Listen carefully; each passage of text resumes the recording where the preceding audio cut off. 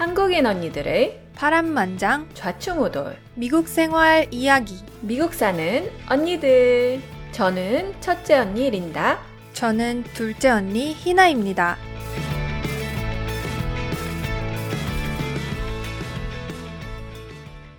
한국어냐, 영어냐, 그것이 문제로다. 오늘은 저희가 미국에 살면서 도대체 언제 무슨 언어를 쓰는지, 도대체 언제 이거를 표현을 어떻게 해야 되는지 그 온갖 고충들에 대해서 얘기를 해볼 건데요. 우선 거기 관련된 신조어나 표현들 조금 알려드릴게요.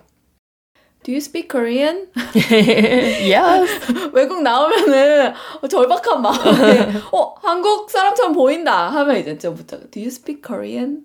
보통 이제 Can you라고 사람들이 생각을 하는데 보통 이제 한국말 하냐 그거를 Do you speak Korean? 그렇게 물어보고요. 그리고 또 뭐 반대로 외국에 여행 가셨을 때 영어 조금 하실 수 있으면은 지나가는 사람한테 Do you speak English? 이렇게 해도 써먹을 수 있을 것 같네요. 하긴 그러네. 뭐든 간에 뭐 독일에서 여행을 하고 있다. 독어는 못하니까. 그치. 영어라도 하느냐. 누구든. 되게 여러 군데서 유용하게 쓰이는 표현 같아요. 그 다음으로는 How do you pronounce XYZ? 그래서 뭐 발음을 잘 모르는 단어가 있다. 그러면은 가장 많이 쓰이는 걸로는 자기소개할 때 이름, 우리나라 이름 외국 사람들이 발음하기 힘들어 할 때 많잖아요? 그럼 사람들이 그렇게 많이 물어봐요. How do you pronounce your name in Korean?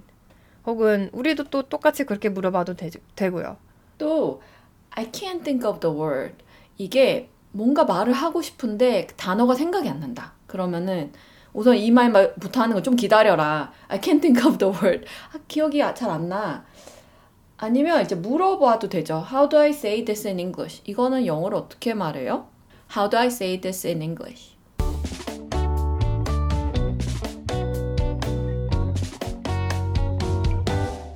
자, 먼저 첫 번째로 우리가 언제 어느 언어를 어떻게 쓰는지 이 얘기를 먼저 나눠볼게요. 먼저 한국어. 왜냐? 우리는 K-sisters니까. 그리고 또 우리가 한국 사람이잖아요. 다 한국에서 태어나서 자라서. 근데 웃긴 건 지금 현재 우리 둘 다 한국어를 제일 적게 쓰고 있어요. 그래서 제가 언제 한국어를 제일 많이 쓰냐? 린다 언니랑 얘기할 때, 우리 녹음할 때. 우리 이 팟캐스트는 거의 희나와 린다의 한국어 말하기 프로젝트. 한국어 말하기장. 그런 거지. 둘이서 야 말을 좀 해보자. 이거 한국어 까먹겠다. 솔직히 까먹을 걱정까지는 안 하는데 그래도 안 쓰잖아요? 단어가 점점 더 생각이 안 나긴 해요. 전혀 안 나요. 그리고 그거 알아요? 여러분 아셨을 수도 있는데 우리가 한국어를 안 쓰다가 녹음할 때 한국어를 딱 써야 되니까 특히 처음 녹음할 때 되게 버벅거려요. 막 말이 안 나와. 로봇처럼 막 어색해. 그랬습니까? 그래서 처음 녹음할 때 뭔가 조용하고 텐션이 되게 낮아지다가 이제 나중에 입이 좀 풀리면서 막 말이 잘 나오는데 그래서 우리 자기 표현된다. 오늘의 표현 할 때마다 맨날 뭔가 어색해. 괜찮아. 매우 자연스러워. 그리고 부모님이랑 통화할 때 많이 쓰고요. 저는 이제 거의 웬만하면 주말에 항상 영상통화를 해요. 그래서 이제 부모님이랑 통화할 때 많이 하는데 확실히 그게 느껴져요. 특히나 부모님은 제가 영어를 섞어서 쓰면은 못 알아들으시는 한국에 계시니까. 기 때문에 최대한 내가 그냥 영어를 안 섞어 쓰는 대신 되게 천천히 말을 하거나 아니면 단어가 기억이 안 나서 그거를 구구절절 풀어서 말을 하거나 설명해야 돼. 그럴 때가 정말 많고요. 그 외에는 제가 이제 저랑 같이 사시는 이제 친척분, 제가 저번 이제 우리 어디서 살지 에피소드에서 말했던 이제 저희 룸메이트이죠. 분이랑 같이 많이 쓰고 그 다음에 한국인 친구들 종종 만나는데 저는 근데 한국인 친구들보다는 이제는 영어권을 쓰는 영어권이든 비한국이든 그쪽 친구들이 더 많아서 한국어로 수다를 떠는 것도 진짜 정말 많이 줄어들고 있어요. 그치만 정말 본능적으로 한국어가 나올 때, 욕 나올 때랑 감탄사. 이거는 진짜 내가 이럴 줄 몰랐어 라고 생각을 했던 게 우와! 난 이게 여기서는 막 와우, 막 와우 이렇게 많이 하잖아요. 약간 야, 반대야. 와우 너무 어색해. 와우. 반대인데? 이거 무슨 뭐 TV에서 일부러 막 과장해서 리액션 하는 거 같잖아. 와우. 그것도 그런데 뭔가 약간 우와는 진짜 전형적으로 뭔가 한국스러운 감탄사잖아요. 그래서 그치. 그게 진짜 나도 모르게 우와 하고 먼저 많이 나와요. 그리고 아씨 이거. 근데 아씨 내가 막 약간 아씨 이거 어렸을 때 내가 사실 하면은 막 부모님이 혼내셨어요. 하지 말라고. 근데 이제 가끔 그게 나오는데 막 예를 들어서 막 급하게 달렸는데 뭐 버스를 놓쳤다. 뭐 지하철을 뭐 트레인을 놓쳤다. 그럴 때 나름 이렇게 막 아씨 이게 딱 나오더라고요. 해줘야지. 해줘야 돼. 전에. 물건 풀어줘야 돼. 그리고 이건 난 정말 좀 창피한 게 저의 사랑스러운 고양이가 가끔 하면 안 되는 짓을 할 때가 있어요. 그때 나도 모르게 야 임마가 나오는 거예요. 막 야 임마 내려와 이렇게. 언더가 잘못했네. 나는 진짜 이 야 임마를 누구한테서 들어본 적도 없고 뭐 야 임마를 들으면서 잘한 것도 아닌데 도대체 이 어디서 이 마음속 어디에서 야 임마가 나오는지 난 정말 모르겠어요. 저는 길에서 이제 막 새를 보거나 다람쥐를 보거나 심지어 개든 사람이 딸려있는 개도 보면은 자연스럽게 안녕이라고 해요. 하이라고 할 때도 있어. 하이라도 할 때인데 보통은 뭐 그냥 안녕. 어차피 못 알아들으니까 내가 뭐 영어를 쓰면 알아들어? 맞아. 그래가지고 보통 안녕 하는데 저도 욕 같은 거는 그러니까 욕이라가 욕설처럼 나오는 감탄사 그런 것도 뭐 떨어뜨렸을 때, 막 뭐 찢어졌을 때, 그럴 때는 뭐 shit 그런 것들이 나오는 것 같아요. 가끔 좀 더 이렇게 격해진다 그럼 막 씨발 그럴 때도 있고. 그러면 그럴 때 이제 엄마가 옆에서 들으면 뭐라고 하세요? 욕을 하니? 그래서 그럼 저는 감탄사입니다. 솔직히 감탄사 같은 거는 막 생각을 빨리 하고 하는 게 아니니까 맞아. 나오는 대로 본능적으로 나오는 거라서 저도 감탄사는 확실히 S-word 막 shit 이거랑 F-word, fuck 나도 F-word도 많이 이 두 가지 정말 많이 나와요. 저는 비슷한데 희나 씨랑 비슷한데 한국어 말하는 게 정말 적어요. 제 남편도 이랑 영어 쓰고 맞아. 진짜 희나 씨랑 통화할 때 부모님이랑 통화할 때 그때만 쓰는 듯. 여기 동네 한국 친구도 있는데 진짜 가끔 만나가지고 그래도 일부러 그래도 친구도 사귀고 만나려고 해요. 예전에 북클럽 한 것도 있다. 온라인으로. 한국 사람들이랑. 왜냐하면 말을 진짜 안 하면 좀 뭐 언어 구사력이 떨어지기도 하고 그래서 제가 한국어가 그립기도 하고 더 잘 쓰고 싶어서 단어도 이렇게 다양하게 쓰고 싶어서 더 저걸 봐요. 책을 봐요. 밀리의 서재라고 한국 그 책 그 구독하는 거 있거든요. 그래서 거기 해가지고 아이패드로도 많이 보고 이거는 좀 핑계 같은데 웹툰도 열심히 읽고요. 얼마나 좋은 교과서예요. 한국어 공부하는. 유튜브도 열심히 보고요. 한국 컨텐츠들 열심히 골라서 봅니다. 이제 덕질할 때도 보고 다른 다양한 거 이렇게 뭐 예능 프로그램. 그걸 봐줘야지. 근데 요즘 사람들이 쓰는 요즘 말을 요즘 말이라 하니까 되게 웃긴다. 근데 진짜 요즘 말. 진짜 내가 신조어를 그런 데서밖에 배울 수가 없어요. 웹툰에서도 보면은 웹툰의 댓글들 맞아. 보면은 댓글들. 많이 배울 수 있고요. 유튜브에서 이렇게 뭐 예능에서도 많이 나오는 것 같아요. 그래서 저는 신조어 배우는 재미도 쏠쏠해요. 근데 찾아봐야 돼 보통. 나무위키 가거나 아니면 구글에 뭐뭐의 뜻은 뭐 이렇게. 너무 줄임말이랑 그다음에 그 컨텍스트 없이 알 수 없는 게 정말 많아요. 그래서 왜 어디서 맞아. 유래를 했는지 그걸 찾아봐야 돼. 저는 언어학을 해서 그런지 이게 어디서 유래했는지도 되게 궁금해요. 그래서 나무위키 가서 다 이렇게 읽어봐요. 무슨 그런 보통 게이밍에서 많이 나왔더라고. 그러면 뭐 어느 게임에서 누가 이 말을 했었는데 그게 나중에 이제 퍼져가지고 블라블라블라. 신기하다. 그래서 듣거나 읽는 거는 한국어가 좀 더 많은데 말하는 건 되게 적어요. 되게 나는 옛날부터 언니한테 정말 많이 했던 말이 있는데요.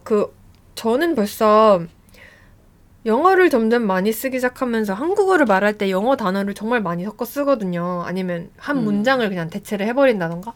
근데 언니는 진짜 영어를 쓰다가 딱 한국어로 바꾸면 정말 그냥 정말 한국어로만 이렇게 쓰는 거예요. 영어 단어를 섞거나 막 신기하다. 표현을 막 섞거나. 어떻게 그래서 하지? 내가 옛날부터 언니한테 그게 되게 대단하다고 말을 많이 했었는데 그때 언니가 나한테 했던 말이 언니가 아무래도 영어를 가르치고 또 한국어를 가르치는 일을 둘 다 해봤어서 그 왔다 갔다 하는 그 스위치를 켜고 끄고 하는 게 좀 잘 되는 것 같다.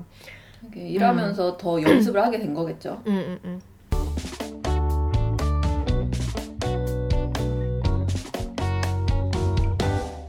그러면 영어 사용, 영어를 언제 쓰는가? 저는 뭐 거의 다죠. 방금 전에 언급했던 그런 상황 빼고는 다 영어를 쓰는데 저는 정말 10년이 지나면서 참고로 지금 올해 여름을 계기로 제가 딱 10년을 채웠어요. 미국에 온 지. 10주년. 진짜 10주년. 파티해야겠다. 해야 돼. 서바이벌한 기념을 축하를 해야 합니다. 얘 너무하잖아. 무슨 이민생활은 죽을 때까지 서바이벌이야. 오마이갓. 진짜 그것도 맞는 말이다. 괜찮아. 근데 저는 그래도 기억나는 게 첫 10년이 힘들었어요. 제가 말하고 싶은 거는 외국에 오잖아요. 어느 나라를 가서 살든 첫 10년은 힘든 게 당연한 것 같아요. 맞아. 처음에는 2, 3년 힘들겠지 하는데 그거는 너무 적게 잡은 거고. 그건 말이 안 돼. 첫 10년은 다양한 그 상황에 적응하느라 힘들고 언어도. 맞아. 그런데 10년 지나잖아요. 훨씬 쉬워요. 저한테는 쉬웠어요. 그 얘기를 들으니 좀 희망이 보이네요. 근데 이제 온 지 얼마 안 되신 분들은 그 10년이라는 시간이 너무 길게 느껴지는 거지. 그쵸. 저도 뭐 제가 10년을 있을 거라고는 상상도 못했습니다. 그래서 그렇게 멀리 보면 안 돼요. 그냥 오늘 하루만 보고 오늘만 보고 살아요. 살아남기. 그래서 10년을 있는 동안 진짜 확실히 주 사용 언어가 정말 180도 바뀌었고요. 또 그렇게 될 수밖에 없을 뿐더러 그렇게 하게끔 좀 저를 많이 푸시를 했어야 됐어요. 그래서 지금은 뭐 일할 때 당연히 영어 쓰고요. 또 이제 지금 포지션은 미팅이 정말 많아요. 클라이언트 페이싱이 많아서 정말 비즈니스 영어, 미팅이랑 이메일 정말 많이 하고요. 그다음에 제가 자주 만나고 자주 얘기하는 친구들, 뭐 린다 언니를 제외하고는 다 한국어를 사용하지 않는 친구들이라서 영어로 다 얘기를 많이 하고요. 그리고 뭐 저의 이제 뭐 남자친구도 비한국이라서 영어를 또 사용을 하고요. 근데 되게 신기했던 게 제가 처음에 왔을 때는 거의 처음 4, 5년까지도 웬만하면 한국어로 많이 이렇게 정보를 수집을 했어요. 예를 들어서 계속 네이버를 썼고요. 뭔가 구글이 익숙하지가 않은 거야. 그래가지고 계속 네이버를 썼고, 그다음에 뭐 정보를 검색해도 막 영어로 정보가 가득 차 있는 그걸 읽는 게 되게 부담스러우니까 네이버 아니면 맞아. 시간도 더 오래 걸리고. 오래 걸리고 뭔가 나는 정보를 정확히 100% 정확한 걸 딱 찾아야 되는데 내가 이해가 안 가면 안 되니까. 맞아. 그리고 뭐 그 한국인 온라인 커뮤니티에서도 그 헤이코리안이라고 저희가 저번에 얘기했던 그 미주 커뮤니티 거기서 많이 또 막 정보 소집하고 심지어 한인 신문이랑 한인 라디오도 많이 들었어요. 그랬구나. 그 나중에는 그 라디오를 그 아리랑 라디오인가 그래서 내용은 한국어에 관한 건데 이제 호스트들이 영어로 하는. 그러니까 거기서부터 시작을 한 거지. 컨텐츠라도 한국에 관한 거니까 내가 영어 좀 못 알아들어도 알 수는 있으니까. 그러다가 이제는 시간이 지나면서 완전히 뭐 구글이 생활화된 것은 말할 것도 없고 구글링 그다음에 뭐 정보 수집이나 신문 다 영어로 된 거. 저 같은 경우 이제 뭐 신문 구독은 그 월스트리트 저널을 이제 앱으로 구독을 하고요. 그다음에 뭐 제가 듣는 팟캐스트 전부 다 영어고 최근에 그나마 저희 한국어 팟캐스트를 시작하면서 이제 리서치 겸 약간 동향 리서치 겸 이제 한국어 팟캐스트를 몇 개 좀 듣기 시작을 했는데 뭐 팟캐스트 자체가 워낙 미국에서 크게 발달된 또 미국에서 시작했나요? 그래가지고 영어 팟캐스트가 워낙 많으니까 많이 듣고 거의 마지막으로 바뀌었던 게 이제 의사 찾아가는 거. 예전에는 무조건 한국인 의사. 그래서 이제 보험 회사 들어가서 내 주변 이제 가능한 네트워크 찾을 때 그 필터에 꼭 코리안. 근데 정말 힘들어요. 아니, 그러니까 그게 언어 선택하는 거 아니에요? 언어 선택을 코리안으로. 닥터가 어떤 언어를 구사할 수 있는지 필터를 할 수 있어가지고 맞아. 거기서 이제 고르는 거지. 맞아.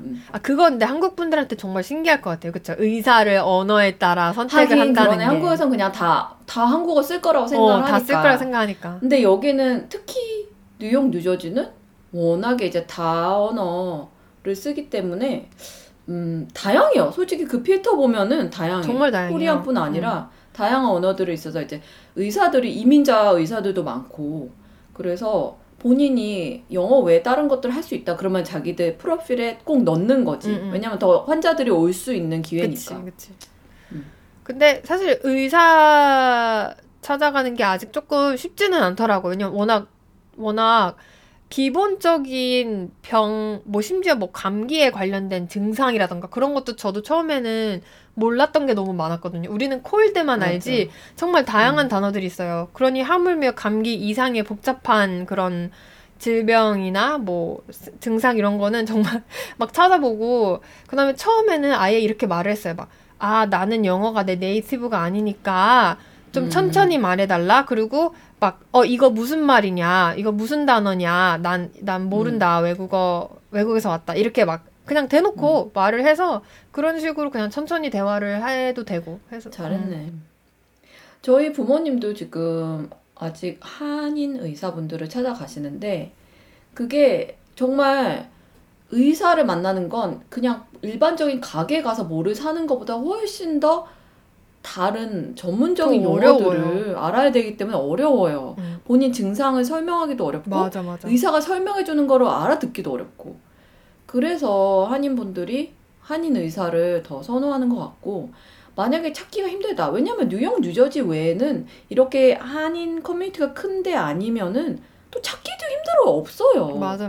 그래가지고 어쩔 수 없이 제가 사는 동네만 해도 다 미국 의사, 한인 의사 찾아볼 수 없지만 솔직히 미국 의사 잘하는 사람 찾기도 힘들어. 그것도 힘들어. 맞아. 미국에서 의사 찾기도 힘들어. 어포인먼트 하기도 다 힘들어. 그런데 만약에 이제 아직 영어가 그래도 좀 불편한데 가야 된다. 미국 의사를 만나야 된다. 그러면은 사전에 그래도 조금이라도 찾아보고 네이버 사전이든 찾아보시고 미리 그냥 주요 단어라도 적어가시든가 아니면 진짜 구글 트랜스레이트 써가지고 이렇게 번역본을 해서 핸드폰이든 프린트를 해 가시던가 그래도 될 것 같아요. 그리고 저는 아직도 이래요. 제가 만약에 얼마 전에도 산부인과 검진을 하러 갔는데 잘 모르는 단어들을 써서 설명해 주시는 거예요. 그러면은 저는 적어주세요 해요. 이거 좀 적어주세요. 단어 적어주세요. 집에 가서 찾아보게. 맞아. 집에 가서 찾아보고 읽어보면 되니까. 맞아. 그리고 이해가 가는 게 언니네 부모님도 이민 온 지는 오래되셨어도 다른 것도 아니고 진료를 보는 데 있어서는 정확한 커뮤니케이션이 진짜 중요하잖아요. 맞아. 물건 사는 거야 좀 못 알아듣고 잘못 샀다고 쳐. 근데 이거는 치료를 받는 거니까 그치. 정말 이거는 만약에 나는 이게 되게 중요하고 무조건 한국인 의사를 찾아야 된다. 그러면 어디 좀 멀리 가시더라도 한국인 의사를 찾아가는 것도 괜찮은 것 같고 저랑 같이 사는 저희 이모 할머니도 정말 이민 온 지는 50년이 60년쯤 되셨나? 근데도 이제 의사분들은 웬만하면 꼭 이제 한인 의사로 찾아가시더라고요. 저게 있어요. 미국은 큰 병원들은 Translate? 통역 서비스가 맞아, 있어요. 맞아. 근데 그게 전화를 통하는 거예요. 그래서 만약에 이 사람이 통역이 필요하다. 그러면 오피스든 아니면 진료실에서 거기 전화를 해서 코리안 트랜스레이터 필요하다. 그럼 연결해줘요. 그러면은 환자가 그 전화 스피커폰 해놓고 환자가 말하면은 통역이 말해줘서 의사가 알아듣고 또 의사가 말하면 통역해줘서 환자가 알아듣고 그런 서비스가 무료로 돼 있어요.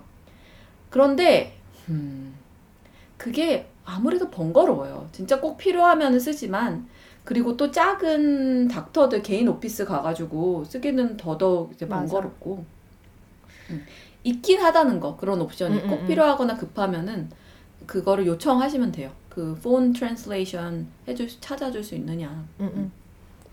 아마 저한테는 유일하게 아직 제가 한국어 서비스를 이용하는 게 미용실 가는 거.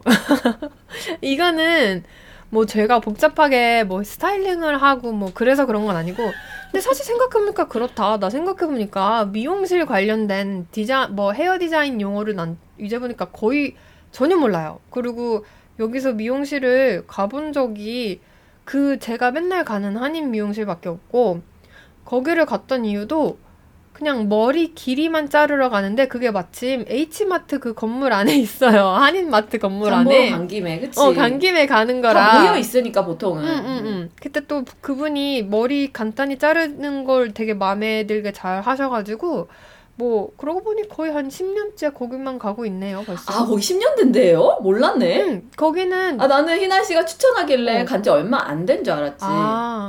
거기는 내가 처음에 왔을 때부터 있었고요. 그러고 보니까 그 전에부터 있었으니까 그럼 10년 더 됐겠다. 저도 그래서 한 번 갔어요, 저번에. 맞다, 뉴저지 맞다. 갔을 때. 한 번 갔는데 마음에 들어서 지금 기다리고 있어요. 다음에 갈 때 또 가야지 하고서는. 진짜?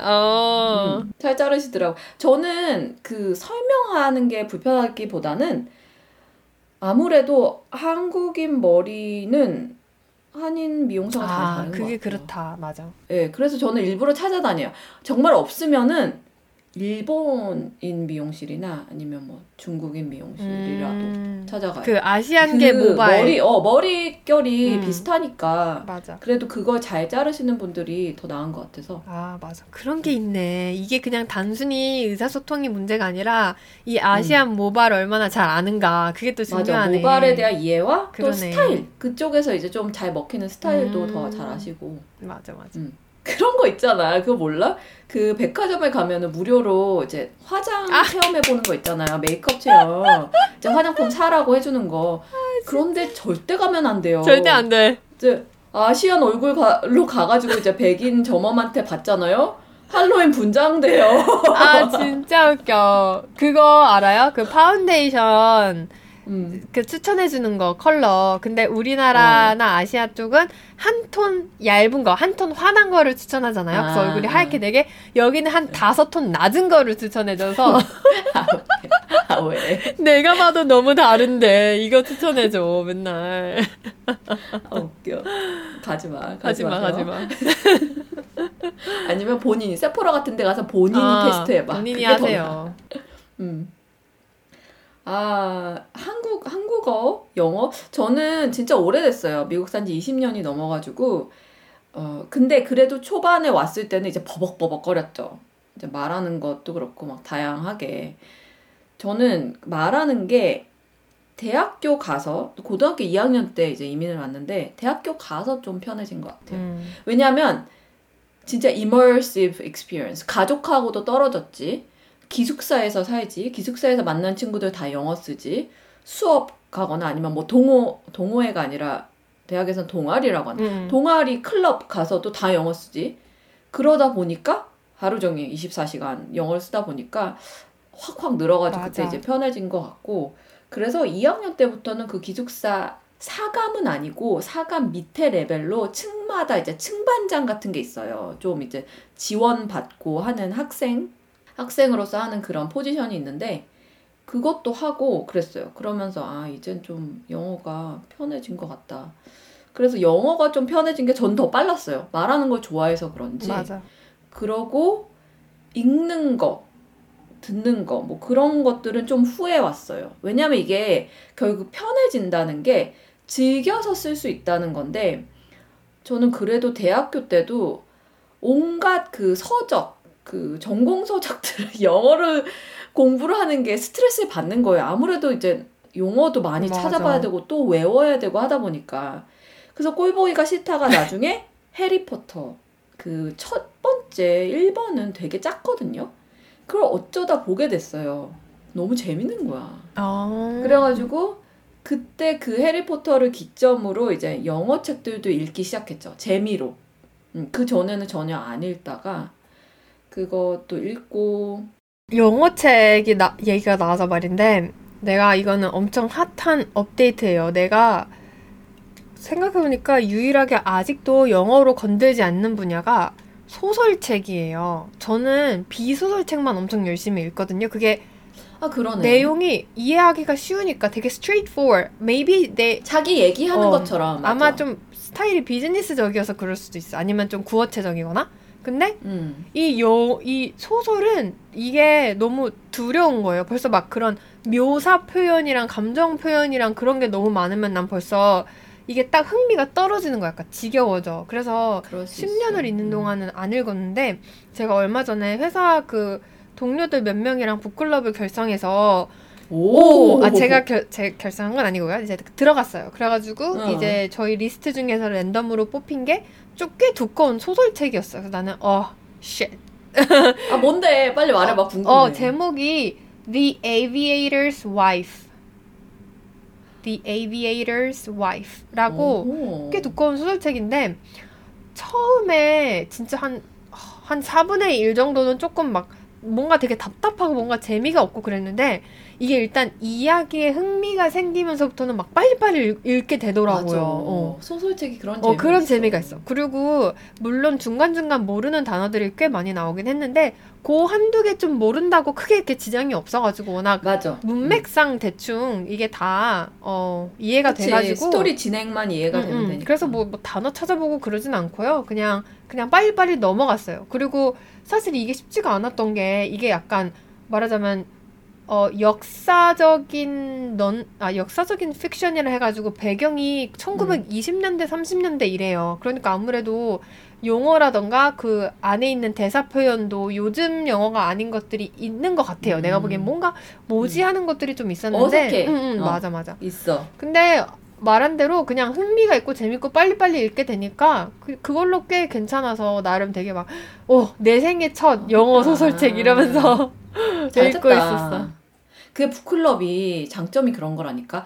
본인 혼자서는 절대 안 골라 읽었을 거를 그래도 같이 읽고 싶어서 읽게 된다니까. 맞아. 그래서 저도 북클럽 하면서 그렇게 많이 읽었어요. 다양하게. 북클럽 추천합니다. 좋네. 잘 됐네. 근데 저는 아직도 책 있잖아요. 아까 그 밀리의 서재나 그거 통해서 한국어 책 읽으면은 한글 책 읽는 게 훨씬 더 빨라요. 그래요? 영어 책 읽는 거보다. 예. 신기하다. 나는 한글 책은 저는 솔직히 문단이나 페이지를 한눈에 샥샥 들어와요. 그런데 영어는 그래도 한 줄씩 읽어야 돼요. 신기해. 나 진짜 그게 너무 신기한 게 나는 그래도 언니가 나름 고등학교, 대학교도 나오고 대학원도 2번을 가고 그래서 영어를 더 빨리 쉽게 읽을 줄 알았어요. 영어를 많이 읽으니까. 그런데 그래도 한글을 훨씬 더 오래 읽었지. 저는 워낙에 책을 많이 읽고 좋아해서 되게 빨리 읽어요. 둘 다 빨리 읽어요. 영어, 한국어 다. 그렇기 때문에 한글보다 영어를 읽는 게 느리긴 하지만 그래도 빠른 편이에요. 근데 한글이 그래도 더 빠르다는 거지. 왜냐면 어렸을 때부터 막 4살, 5살 때부터 읽어왔으니까.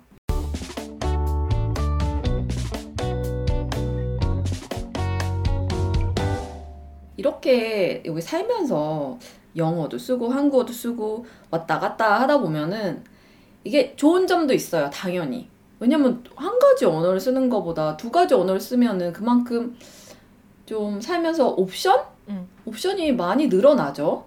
저는 영어를 쓴 것도 그렇지만 예전에 중국어를 배우면서 그것도 많이 느꼈어요. 이만큼 더 많은 사람들을 만나고 소통을 하고 친구를 사귈 수 있는 거구나.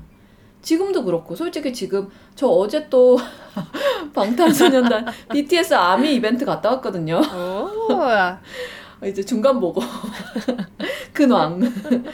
근데 거기 가서도 한국어 쓰는 사람은 거의 없었어요. 왜냐하면 이제 미국 아미들은 이 동네는 다 영어 쓰는 이제 미국 팬들이라서.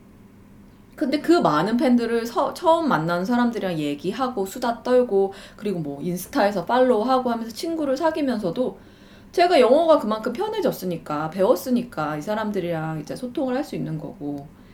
그리고 예전에 이제 중국어를 배웠을 때도 중국에서도 친구도 사귀고 여기 미국에서 사는 중국인 친구들도 사귀고 하면서 내가 만약에 이 언어를 배우지 않았으면은 친구가 될 수 없었던 사람들. 맞아. 그렇잖아. 맞아. 솔직히 아일린도 그렇잖아요. 맞아. 영어를 하니까 친구가 된 거지. 그런 인연들을 생각하면 너무 소중한 거야.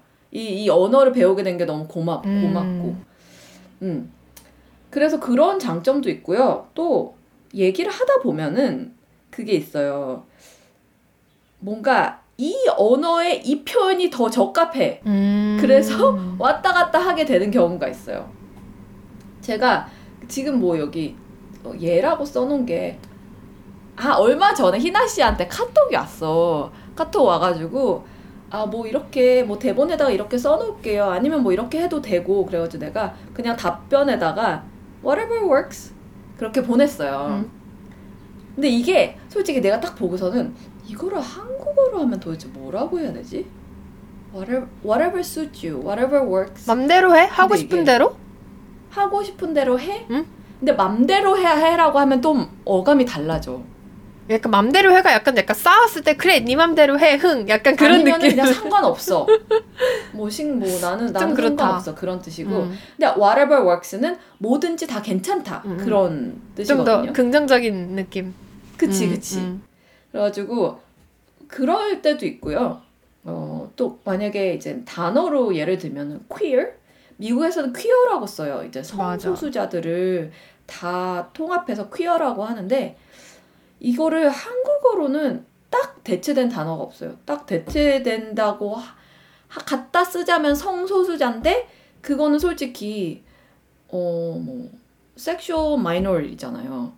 그거는 퀴어의 뜻하고는 좀 다르거든요. 그래가지고 이런 것들이 있더라고요. 표현이든 단어든 딱 이 언어에서는 원하는 게 없어. 그러면 이제 다른 쪽에서 갖다 쓰는 거지. 그거 알아요? 그리고 그런 개념이 있어요. 어느 나라나 어느 문화에서는 이 개념이 있는데 다른 데는 없어. 예를 들어서 동양의 인연, 연분, 정 이런 그 개념이 서양 이거는 이미 생각해놨었어? 인연, 연분, 정. 이게 그냥 비슷한. 아니야, 세 개가 다 비슷하진 않아요. 뭐 인연이랑 연분은 좀 비슷하다 쳐. 근데 정은 다르잖아요. 그치, 정은 다르지. 이게 대표적인 예가 생각이 났던 게 내가 중국어를 배울 때도 그렇고 뭐 아무튼 옛날에 아마 내가 그런 언어 관련된 미럽에서 누구랑 이런 대화를 했던 것 같아. 꽤 여러 번. 그래서 queer 이것도 사실은 여기서 시작된 개념? 컨셉이라서 아직 뭐 우리나라에는 그게 단어가 아직 안 생겨난 걸 수도 있고. 그치, 보편화가 안 된 거지. 안 될 수도 있고. 이제 쓰기 시작했는데 보편화 안 그리고 됐지. 그냥 아예 퀴어로도 많이 쓰더라고요. 그냥 한국말로 그냥 그러니까, 퀴어 이렇게. 외래어로. 그런 것도 분명히 있긴 있는 것 같아요. 맞아. 정도 딱 이거는 영어로 뭐야. 딱 그 단어를 이렇게 번역을 하는 게 아니라 설명을 해줘야 돼. 부가 설명을 해줘야 돼. 맞아. 그런 것들을 이제 저는 너무 재밌어요. 맞아. 신기하긴 해. 언어 덕후라서 이런 것들 막 찾아내고 막 분석하고 토론하고 하는 거 너무 재밌어. 진짜 재밌는 것 같아요. 저도 맞아. 뭐 2가지 언어를 사용할 수 있다는 거. 일단 첫 번째는 그냥 뭔가 I think it's really cool. 약간 그게 가장 커요. 솔직히 말해서. You know? 본인이 하면서 I think I'm pretty cool. Yeah, I think it's cool. I can speak 2 or 3 languages, including, Mandarin. 근데 그거는 되게 이제 얕은 레벨의 장점이고 benefit. 저는 솔직히 말해서 이런 고충이 있어요. 그러니까 장점인데 사람들이 그렇게 생각하잖아요. 와, 너 영어 잘해? 너무 부럽다. 근데 그게 한국에서는 그게 엄청난 장점일 수 있어요. 그냥 내가 영어를 좀 할 줄 안다는 거, 의사소통이 가능하다는 거. 근데 영어가 네이티브인 나라에 와서는 영어를 잘하는 게 장점이 아니에요.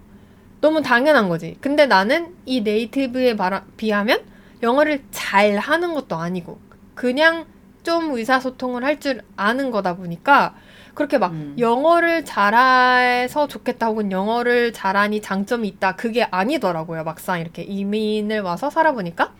그리고 뭐 내 직업이 뭐 통역이랑 번역이랑 관련된 것도 아니고 한국어를 할 줄 아는 게 크다란 이제 뭐 베네핏으로 작용하는 게 아니다 보니까 나한테는 정말 영어는 서바이벌 수단? 그게 가장 컸고 근데 언니가 말하는 대로 나는 중국어를 사용할 줄 알았었기 때문에 처음에 내가 영어를 너무 못했을 때 중국인 친구들을 많이 사귀었었어요. 그게 나한테는 가장 기억에 남는 약간 여러 언어를 사용하는 거의 장점이었던 것 같아요. 언니 말대로 내가 이렇게 커뮤니케이션, 단순히 커뮤니케이션이 아니라 이렇게 뭔가 친분을 쌓고 릴레이션십을 쌓는 데 있어서 더 많은 선택의 폭이 넓어진다 그래야 되나?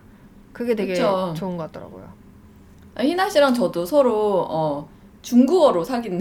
그러고 보니 그렇다. 우리가 그러니까 중국어로 만났네. 왜냐면 우리가 나간 미덥 그 언어 동호회가 그 언어만 썼어. 솔직히 모임 그 시간에는 그 언어만 썼어. 중국어만. 나는 언니랑 영어를 쓴 적이 거의 없어. 그나마 이제 맞아. 왜냐면 그때는 영어를 잘 하지도 못했고. 좀 부족. 그래가지고 서로 막 그 테이블에서 중국어 테이블에서 희나 씨도 중국어 하고 저도 중국어 하고 서로 중국어. 한국인끼리 그러네. 중국어로 사귄 사이야. 맞아. 진짜 그렇다. 맞아. 그리고 이제 나중에 이제 연락처 따고 서로 둘이서 얘기할 때 이제 한국어 썼지. 맞아. 그래가지고 그거 알아요, 희나 씨? 뭐요? 나는 진짜 작년 maybe? 작년에 아일린 이제 희나 씨 친구랑 이제 같이 만나서 놀게 됐잖아요. 네? 그 전까지는 대부분 거의 둘이서만 만났어요. 다른 이제 뭐 한국인 친구 맞아. 이렇게 껴서 만나기도 했지만 아니면 언니 남편. 크리스랑 만난 적이 있긴 하다. 근데 뭐 자주는 셋이서 아니지. 수다를 떨고 그런 건 그치. 없었지. 그래가지고 꽤 오랜 시간 동안 저는 희나 씨가 영어를 어떻게 하는지 전혀 몰랐어요. 그럴 수 있겠다. 영어를 들을 일이 없는 거야. 그러네. 그래가지고 그래도 회사에 다니니까 잘 하겠지 하는데 자기 말로는 맨날 못한대. 그래서 내가 막, 아니 영어를 도대체 어떻게 하길래 그렇게 못한다고 하지? 왜냐면 나는 들어본 적이 없으니까 그렇다, 모르겠는 거지. 진짜. 그러고 보니 그렇다. 근데 작년 여름에 이제 아일린이랑 둘이서 놀러 왔어요, 저희 동네에. 그래서 한 2박 3일 동안 같이 놀러 다녔어. 수다도 되게 많이 떨고. 그러면서 그때 와, 희나 영어 되게 잘하네. 수다도 되게 잘 떠네. 그 장난에서야 알았어. 진짜 웃겨. 뭐야, 9년. 알고 지낸 지 막 9년 차에 알게 된 거야? 둘이서 한국어만 쓰니까. 그러고 보니 진짜 그렇다. 재밌네. 웃겼어. 근데 그렇다고서는 뭐, 나 영어 좀 해봐. 영어로 말 좀 해봐. 시킬 수는 없잖아. 이게 뭐야. 진짜 웃겨. 우리 엄마 생각난다. 우리 엄마 자꾸 막, 영어를 말해. 웃겨. 귀여우시다. 어쩌라고 동물원의 원숭이도 아니고 뭐 해봐 이런다고 해? 그럼 뭐해? 자기소에 Hello mom, I'm your mother. I'm your daughter. I'm your daughter. 막 이래? My name is Hina. 진짜 웃겨. 내가 보기에는 나 요번에 한국 가면은 100% 엄마가 내가 한 3일 정도는 집에서 조금 일을 해내요. 미팅도 좀 하고. 네. 분명히 못 바뀌어서 들어본다. 내가 보기엔 그럴 것 같아. 진짜 웃겨. 하긴 들어보실 기회가 없었겠네 그럼. 전혀 없어. 엄마는 전혀 몰라. 아직도 심지어 어제도 통화하는데 이런 질문을 하는 거야. 내가 다음 주에 in-person 클라이언트 미팅이 있고 어쩌고저쩌고 하니까 그럼 너랑 대화하는 사람들은 외국인이야? 재밌어. 그러니까 옆에서 아빠가 무슨 그런 질문을 하는 거야. 그럼 영어로 미팅 아니? 그러니까 영어로 미팅 아니? 막 재밌어. 알아들어? 이게 대화가 돼? 이래. 신기한가 보지. 신기하신가 보다. 신기하신 거야. 재밌어. 저는 그거 있었어요. 제가 이제 크리스를 2009년 만나가지고 이제 만난 지 10년이 넘었는데 그때 이제 처음에 데이트하고 사귀고 이제 결혼도 얘기하고 할 때 그때 저희 어머니가 물어보셨어요. 그래도 영어로 하면 답답하지 않냐고, 불편하지 않냐고. 그래도 평생 같이 살 사람인데. 근데 그걸 모르셨던 거지. 왜냐하면 그때가 이제 제가 미국에서 산 지 한 10년 정도 됐어요. 희나 씨 정도였을 텐데 저는 그때만 해도 그래도 편했거든요. 그래도 할만 하니까 이제 결혼을 생각을 한 거고. 그래가지고 그게 오래 하다 보니까 편해져요. 맨날 쓰는데 뭐든지 맨날 하면은 익숙해지지.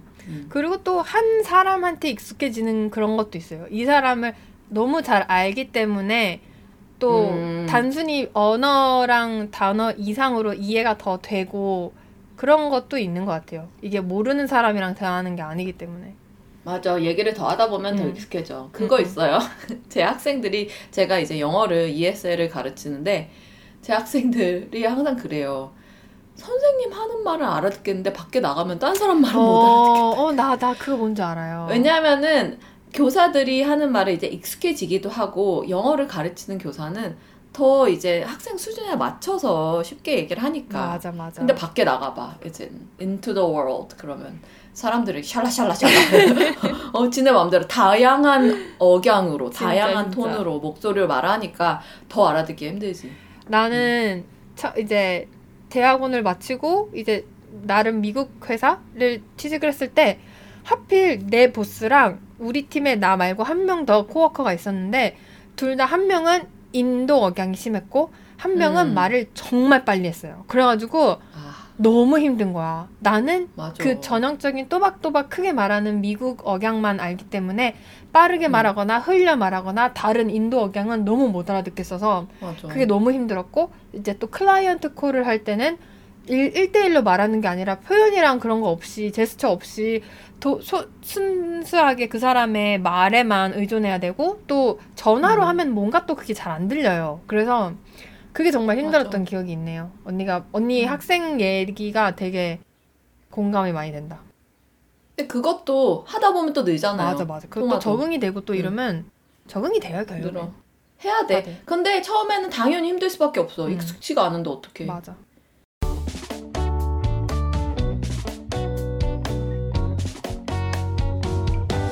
그래서 이제 그런 고충으로 넘어가 보자면 저는 언니가 방금 말했듯이 아직도 맨날 사람들이 막 물어보면은 막 손사래를 치면서 아니 나 영어 아직도 진짜 못해 막 맨날 이러는데 어제도 심지어 엄마한테 아니 엄마 나는 죽을 때까지 절대 안 돼 이렇게 말을 할 정도로 근데 이제 이거 진짜 뻥인 게 희나 씨는 잘해요. 그런데 진짜 네이티브들 사이에서 막 일을 하다 보면은 부족하게 느껴질 때가 있지. 네, 당연히. 제가 그 얘기를 하려고 했어요. 제가 이제 그러는 이유는 제가 아무래도 제가 있는 공간이 이제 제일 많이 사용하는 게 직장인데다가 그냥 할 줄 알고 들을 줄 아는 게 다가 아니거든요. 그 이상의 수준이 돼야 돼요. 이게 뭔가 정말 strategic communication. 그게 되게 중요한 그런 포지션인데다가 또 제가 있는 그런 뭐 디지털 마케팅, 뭐 클라이언트 페이싱 이런 거는 미팅, 이메일도 많고 말빨이 되게 좋아야 돼. 그냥 되게 똑똑하게 잘. 뭐 no도 그냥 결국엔 no인데 그냥 no가 아니라 되게 그거를 여러 문장에 걸쳐서 설득력 있게 no를 말해줘야 되는 설득력 있게. no라는 단어는 사실 그 문장에 안 들어가 있어. 근데 이제 알지 우리는 무슨 말을 하는지. 그러니까 나는 그게 너무 힘든 거야. 예를 들어서 no, I don't know. 그건데 그거를 no랑 I don't know가 아닌 그 다른 온갖 단어와 표현을 이용해서 두세 문장을 막 이렇게 만들어야 되는 거야. 그런 것들이 너무 이제 기가 빨려. 그러니까 힘이 드는 거지. 나는 이게 생각을 하는 것도 힘든데 그거를 최대한 또 말까지 언어까지 생각을 해야 되니까 이게 한국이라고 생각을 해도 어려운 일이야. 왜냐면 한국 내에서도 만약에 뭐 마케팅 쪽에서 일을 하는데 말빨이 좋아야 된다. 아무나 다 할 수 있는 게 아니에요. 그만큼 이제 그 실력이 늘어야 되는 거고. 맞아. 그런데 그거를 지금 외국어로 영어로 하려니까 더 힘든 거지. 맞아요. 그리고 이게 물론 직장 생활은 다들 뭐 대학교나 뭐 그때쯤에 시작을 한다고 쳐요. 대학교 졸업한 이후로. 그래도 여기서 태어나고 자란 사람들은 뭔가 그 어렸을 때부터 조금씩 익숙해진 것들이 있잖아요. 뭐 관공서에 가면 쓰는 표현이 좀 다른 거, 뭐 무슨 뭐 공고나 무슨 문서, 서류를 받았을 때 표현이 다른 거, 그런 걸 조금씩 적응이 되는데 저는 그런 게 또 전혀 없이 쭉 갑자기 외국에서 날라온 케이스다 보니까 특히나 그런 비즈니스적인 거 혹은 조금 이렇게 딱딱한 표현들, 포멀한 표현들 그런 것들이 저는 진짜 잘 나오지도 않을 뿐더러 이해가 안 될 때도 많더라고요. 그런 게 이제 그건 정말 정말 살면서 내가 그냥 겪으면서 적응이 되면서 배워야 되는 부분인 것 같은데 뭐 전반적으로는 뭔가 좀 두 가지 언어가 좀 잘 안 되는 느낌이야. 뭔가 한국어는 한국어대로 약간 수준이 하향 평준화돼서 단어가 기억이 안 나고 뭔가 비슷한데 잘못된 표현을 써. 뭔가 다른 단어야. 이거 아닌데 막 그런 식으로 많이 쓰고. 있지. 그런 거 있지. 그런 고충이 있어요. 워낙에 진짜 한 곳에만 몰빵을 하면 만약에 24시간 한국어만 쓴다. 24시간 영어만 쓴다. 그럼 그것만 이제 쭉쭉 늘 텐데 결국 나눠 쓰는 거잖아요. 맞아. 그러다 보니까 근데 뭐 어쩌겠어. 내 삶이 이런 걸 거기 적응해서 살아야지. 저는 미국에서 살면서 한국어가 그리울 때가 있어요. 그래가지고 저는 요새는 괜찮아요. 요새는 이제 뭐 희나 씨랑도 친해서 얘기도 자주 하고 다른 한국인 친구들도 사귀었고. 그런데 예전에 타주에 살 때 특히 좀 더 그랬던 것 같아. 주변에 이제 한국 사람들도 워낙 없고 막 식당도 없고 부모님하고도 멀고 하다 보니까 이렇게 한국말로 수다를 떨고 싶은데 그렇게 후루룩 막 이렇게 막 아무 생각 안 하고 그거 알아요? 모국어 쓸 때는 별로 생각 안 해도 말을 쉽게 할 수가 있어요. 근데 원래 사람이 그렇게 말을 하면 안 되지만 좀 생각을 하면서 말해야 되지만 가능은 하다는 거. 약간 스트레스 해소하는데 좋은 것 같기도 해요. 근데 그냥 생각 없이 말하는 거. 그러니까 생각 없이 말하기. 왜냐면 솔직히 친한 친구끼리는 생각 없이 말해도 맞아. 뭐 실수할 일 별로 없으니까. 그래가지고 이번에 여기 이사 와서는 일부러 한국인 친구들을 찾았어요. 그 카카오톡에 오픈챗 있거든요. 그러면 동네 이름을 이제 검색을 해요. 그래서 막 도시 이름이나 그래서 모임이 있나. 그래가지고 거기서 친구들 사귀었어요, 진짜. 마음에 맞는 친구들도 사귀고. 그리고 예전에 타주 살 때는 그게 얼마나 답답했으면은 그 아프리카 TV 있잖아요. 아프리카 TV가 특이한 점이 생방을 해가지고 누군가 이제 개인 방송하는 사람이 화면에서 얘기를 하고 있으면은 보는 사람들은 채팅창을 통해서 대화를 할 수가 있는 거거든요. 실시간으로. 그래서 저 그렇게 혹 빠져가지고 그렇게 소통을 할 수 있다는 그거. 왜냐면 진짜 막 한국어로 소통하는 게 너무 그리웠으니까 훅 빠져가지고 막 한 달 동안 열심히 보면서 막 얘기를 하다가 이건 안 돼. 이거 그래도 답답해. 채팅은 그래도 답답해. 내가 말을 해야겠어. 그래서 결국 제가 개인 방송 했잖아요. 와. 답답한 거 못 참는다. 와. 그래가지고 거의 1년 했던 것 같아요. 1년 동안 막 이제 거의 뭐 영어 가르쳐 주거나 아니면 미국 문화에 대해서 소개하거나 그런 거 콘텐츠로 해가지고 너무 좋았어요. 그 말할 수 있는 거 막 이렇게 나 혼자 떠들어. 솔직히 누구를 들어줄 필요도 없어. 그러네. 그냥 다 쏟아내면 되네. 채팅창 보면서 그냥 나 혼자 떠들어. 그런데 나한테 너무 잘 맞아. 너는 들어라. 나는 떠들겠다. 그러니까. 그래가지고 그런 적도 있었고 한국어를 듣고 그런 것도 좋아해서 이제 컨텐츠도 찾아서 듣고 그런 거 있어요. 혼자 혼밥할 때는 그게 좋아요. 이제 뭐든지 유튜브든 한국어 컨텐츠를 틀어놓으면은 한국 사람들끼리 말하는 걸 듣는 게 좋아요. 듣다 보면은 뭔가 해소가 되는 느낌이야. 신기하다 진짜. 그래서 뭐 그런 것도 하고 뭐 한국 책 같이 읽는 북클럽 같은 것도 이제 찾아서 하고 뭔가 그게 오래 살잖아요. 이제 뭐 여기서 태어나신 분들은 그런 게 있나? 저는 이제 청소년기 때 이민을 와서 좀 다를 텐데 1.5세라고 하죠.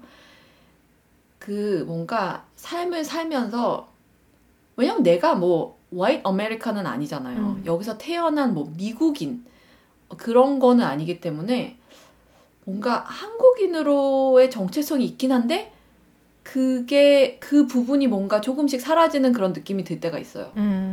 그래가지고 그거를 알고 나서부터는 그걸 채워주기 위해서 한국어에 대한 노출을 좀 더 하려고 노력을 해요.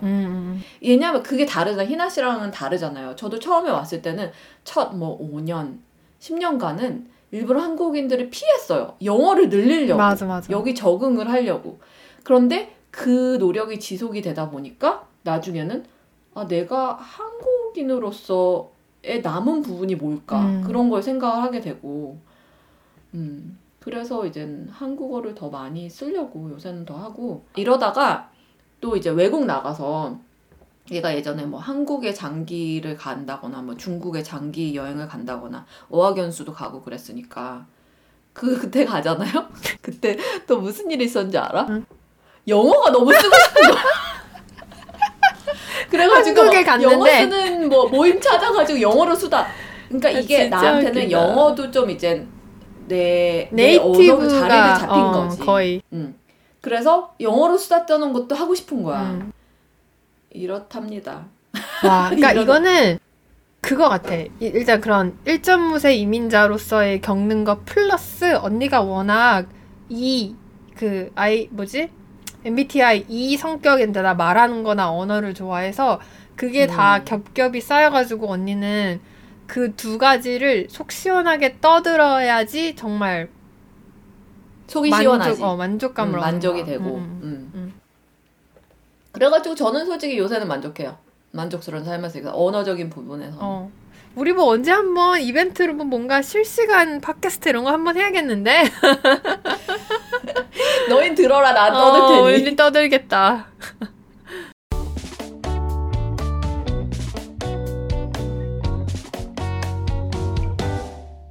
자, 저희가 되게 재밌는 계획을 하나 앞두고 있어요. 저희가 방금 한국어냐, 영어냐, 언제 어느 언어를 쓰냐 그 얘기를 했잖아요. 저희가 좀 여러 가지 생각을 해봤는데 한번 영어로도 같이 에피소드를 내는 게 어떤가 그런 생각을 하게 되었어요. 그래가지고 일단 당장 다음 에피소드부터 저희가 남은 에피소드가 3개가 있죠? 18부터 20까지. 그거를 각각 영어랑 한국어, 똑같은 주제를 영어랑 한국어로 녹음을 해서 같이 내보내려고 해요. 에피소드 그러니까 2개가 나가는 거죠, 동시에? 영어로 그쵸, 하나, 그쵸? 한국어로 하나? 저는 재밌을 것 같아요. 해봐야 알죠? 그쵸? 그게 저희가 이제 미국에서 지금 살고 있고 또 앞으로도 이제 계속 여기서 지낼 계획이고 여기에서의 생활 얘기를 다루기 때문에 좀 여기서 우리와 공감을 해줄 수 있는 그거를 에피소드들을 재밌게 들어줄 수 있는 더 많은 분들과 공유를 하려면은 영어, 한국어를 둘 다 하는 게 좋겠더라고요. 그래서 그렇게 해보려고 합니다. 네. 그리고 저희가 정말 나름 고민과 생각을 정말 많이 했는데 사실 결정적으로는 저희는 여러분들의 반응과 피드백이 되게 궁금해요. 저희가 이제 영어로도 같이 한국어랑 영어 같이 에피소드를 내보내면 혹시 뭐 영어를 공부하시는 분들한테 도움이 되는지 아니면은 뭐 혹은 한국에 계신 영어권 사람들이 들으려나? 모르겠네. 아무튼 여러분들은 그냥 어떻게 생각을 하시는지 뭐 팟빵이나 인스타 혹은 유튜브 아니면 저희한테 직접 이메일로 보내주시면은 감사할 것 같아요. 그리고 저희 영어가 어떤지도 이제 알게 되시겠죠. 특히 희나 씨 영어, 특히 나의 영어가 어떤지 우리 한번 부들부들. 저는 솔직히 말하면 이거 되게 저한테는 긴장되는 계획이에요. 왜냐면 언니는 이제 영어랑 술 한잔 해야겠네. 뭐라고? 술 한잔 해야겠네. 진짜 술 한잔 하고 해야 될지 몰라, 진짜. 어이. 저는 언니만큼 다음 에피소드에는 혀꼬인 희나 씨 들으실 수 있습니다. 그럼 발음도 또 잘 되겠네, 영어 할 때. 기대. 기대. 그렇게 기대를 해 주시고요. 저희 이제 다음 에피소드에서는 한국 방문 챌린지. 그래서 제가 이제 곧 한국에 가요. 그리고 한국에 갔다 와서 과연 한국에 가는 것이 어떤 건가? 이민자들 혹은 장기 체류자들에게 그 자세한 내막을 공유하도록 하겠습니다. 두두. 다음 시간에 봐요. 봅시다. 바이.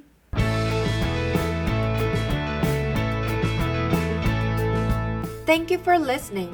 재미있게 들으셨다면 현재 사용하고 계신 팟캐스트 앱에서 구독, 좋아요 눌러주세요. 미국 사는 언니들 이야기가 더 궁금하시면 다른 에피소드도 들어보세요.